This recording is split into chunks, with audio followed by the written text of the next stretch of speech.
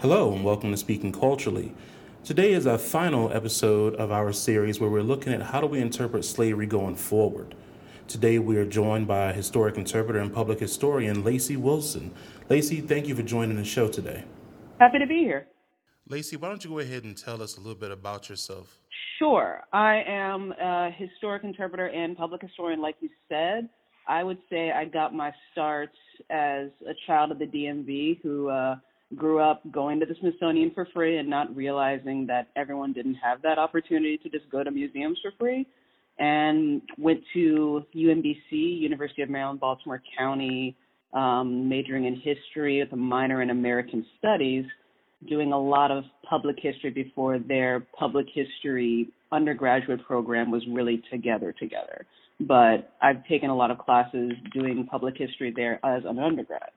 I worked at Prince George's County's Black History Department, Prince George's County's Recreation and Parks Black History Department for a year and a half afterwards, and then went to University of North Carolina at Greensboro for my master's program, doing work on the ACOC project and renaming that occurred there while I was there, and doing my capstone project with Growing Change. I became a historic interpreter for Telfair Museums right after grad school, but I'd become certified as an interpreter back in Prince George's County. There was a workshop with the Association for African American Museums, the Smithsonian's African American Museum of History and Culture, that was put together to train people to become historic interpreters. And I did that and found it very exciting to be able to learn how to tell history in that kind of way. And so after graduation, I had an opportunity to come down to Savannah to do it at Telfair Museums. With what you've learned thus far in your career, what is it that you see site and museum goers in search of when they visit these spaces? I think a lot of the time people who come to historic sites want to see the things. They want to see the furnishing. They want to see what it was like to live in the past. And in doing that, that can show up in terms of just like the house and architecture. It comes up in what technology existed for those people at the time and furnishings and such. And that's often what they'll focus on and ask about toward the beginning in terms of being excited to see the house and stuff. I think that's a lot of the time what people expect at historic sites, but specifically historic houses. That's often what they are most excited to see. Now, how do you interpret what would have happened inside of a historic house? So the way I do it on my tours is I'm very strategic in using what they think they want to see in terms of actually talking about who's actually handling it. Because people, we go to the formal dining room, and it's a gorgeous room at the Owens Thomas House and Slave Quarters. Gorgeous dining room, huge table, very fancy living.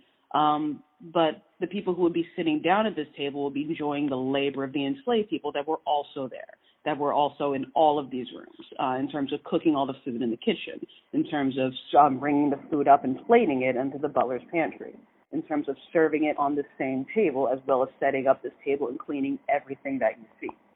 In terms of using it, I think it's really important to sort of use the things that visitors maybe think they want to hear more about to actually talk about the people on the property that they may or not have expected to hear about that particular day. I think it's really interesting to hear because the tour begins at the Owens Thomas House and Slave Quarters. It begins in the slave quarters. So I know generally from that point on, people expect to hear about enslaved people in the slave quarters.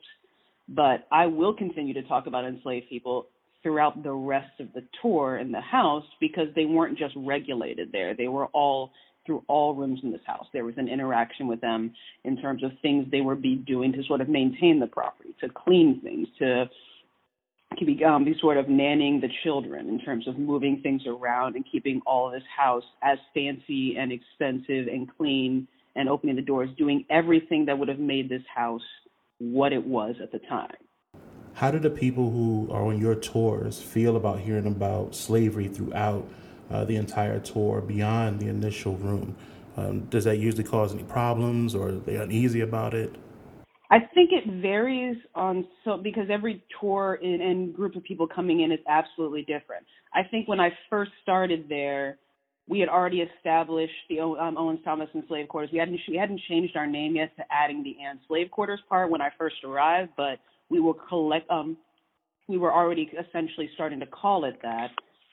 So in doing that, I think some people were surprised by the fact that it kept coming up, and I think some people react differently because it encompasses all people.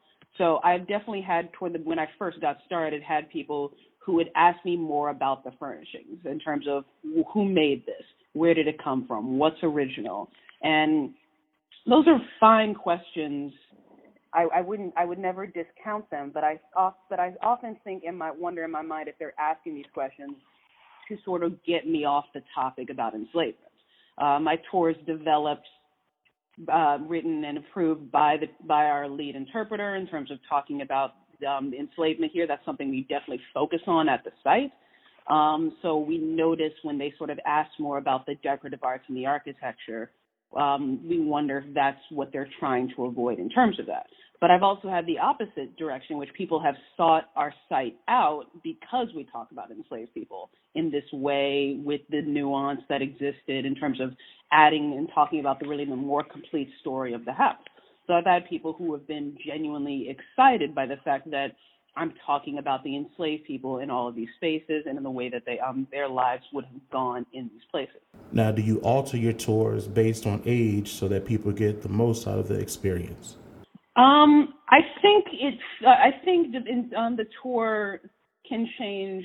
So we do have a program in which we've been bringing 8th grade students specifically into the Owens Thomas House and Slave Quarters and Telfair Academy.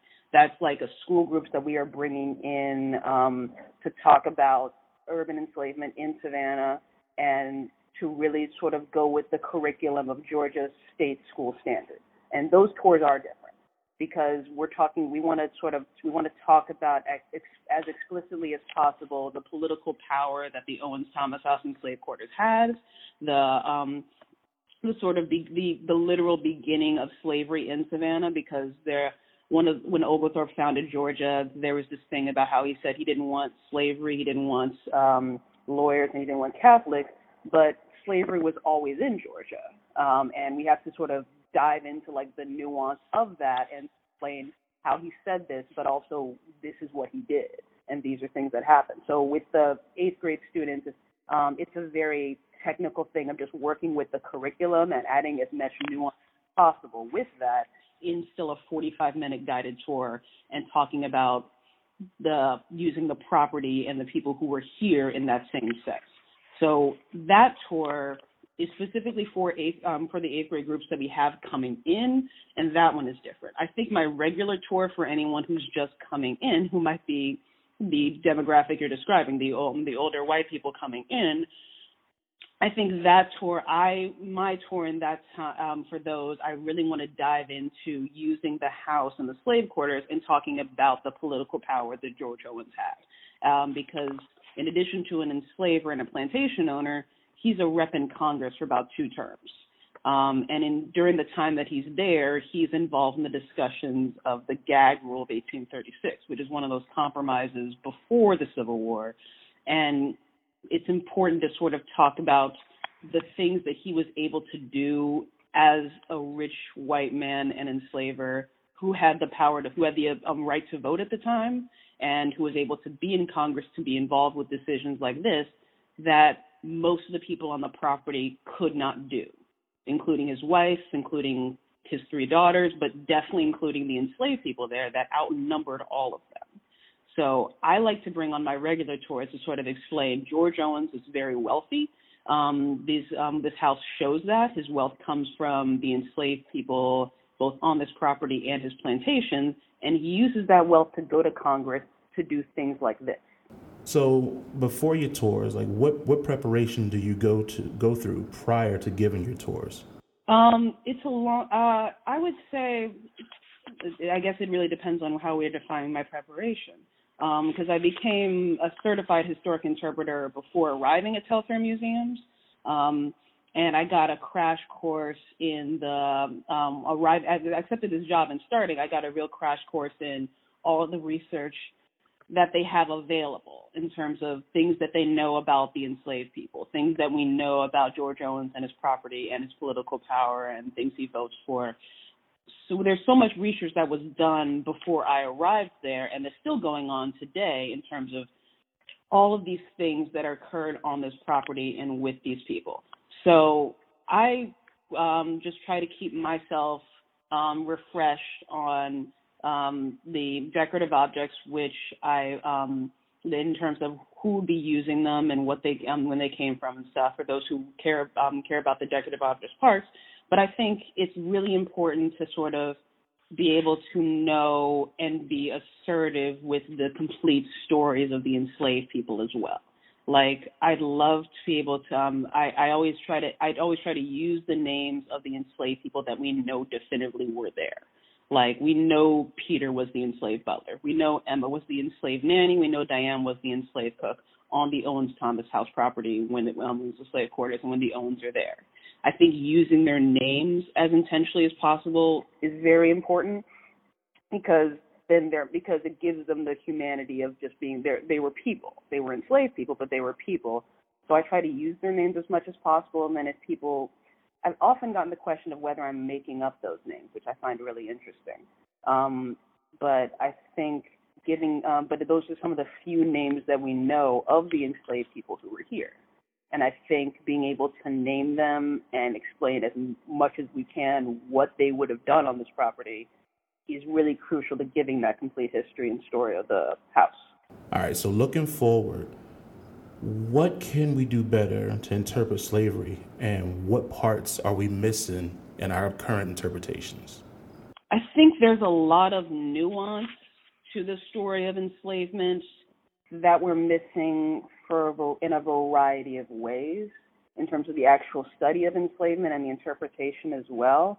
But I also think talking about the legacy of enslavement in terms of what the country did after that and its many connections and relevance to today is so crucial. So I would say both of those things in terms of the actual future of interpretation makes a lot of sense in terms of looking forward. So there's urban enslavement. Savannah, one of the things we talk about explicitly in the Owens-Thomas House and Slave Quarters is why the fact that this was a city around the enslaved people. They weren't on this plantation on the site that we're on. There was a city around us. So they're interacting with other enslaved people through the city and free black people through the city, and how all of these connections make this experience kind of different than what we think of when we think of plantation slavery. Not that plantation slavery didn't exist for people enslaved by the Owens, but not on the site that we're talking about. We're primarily talking about urban enslavement on that one. I think in terms of talking about the way, there's a great book that came out recently that I haven't gotten a chance to read, but I've heard really good things about in terms of the way white women owning enslaved people made those stories a bit different, because I don't think that's a story that's been told a lot in the same sort of ways. I think in terms of the legacies of slavery, there's a lot more that needs to be discussed to bring relevance today. In terms of in the Reconstruction period, the further conversations about sharecropping, convict leasing, and debt peonage are all very interesting stories that bring really interesting conversations to today in terms of prison labor, in terms of debt on a variety of levels, in terms of who's owning land and who doesn't. I think there are connections all through that. But I also think there are a lot of really good Black interpreters out there whose work we can, who we can listen more to in terms of their experiences interpreting these things. I think there's a lot of good work done by them, but it's also important to recognize that for Black interpreters, they'll get different sort of questions and comments during their work than their white counterparts might.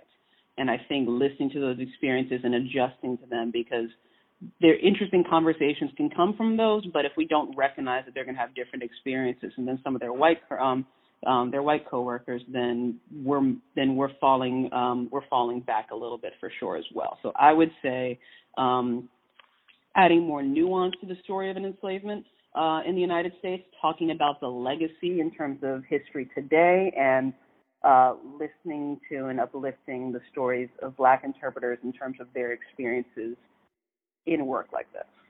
Lacey, thank you so much for stopping by Speaking Culturally. I'm going to let you have the floor and offer any last words you may have.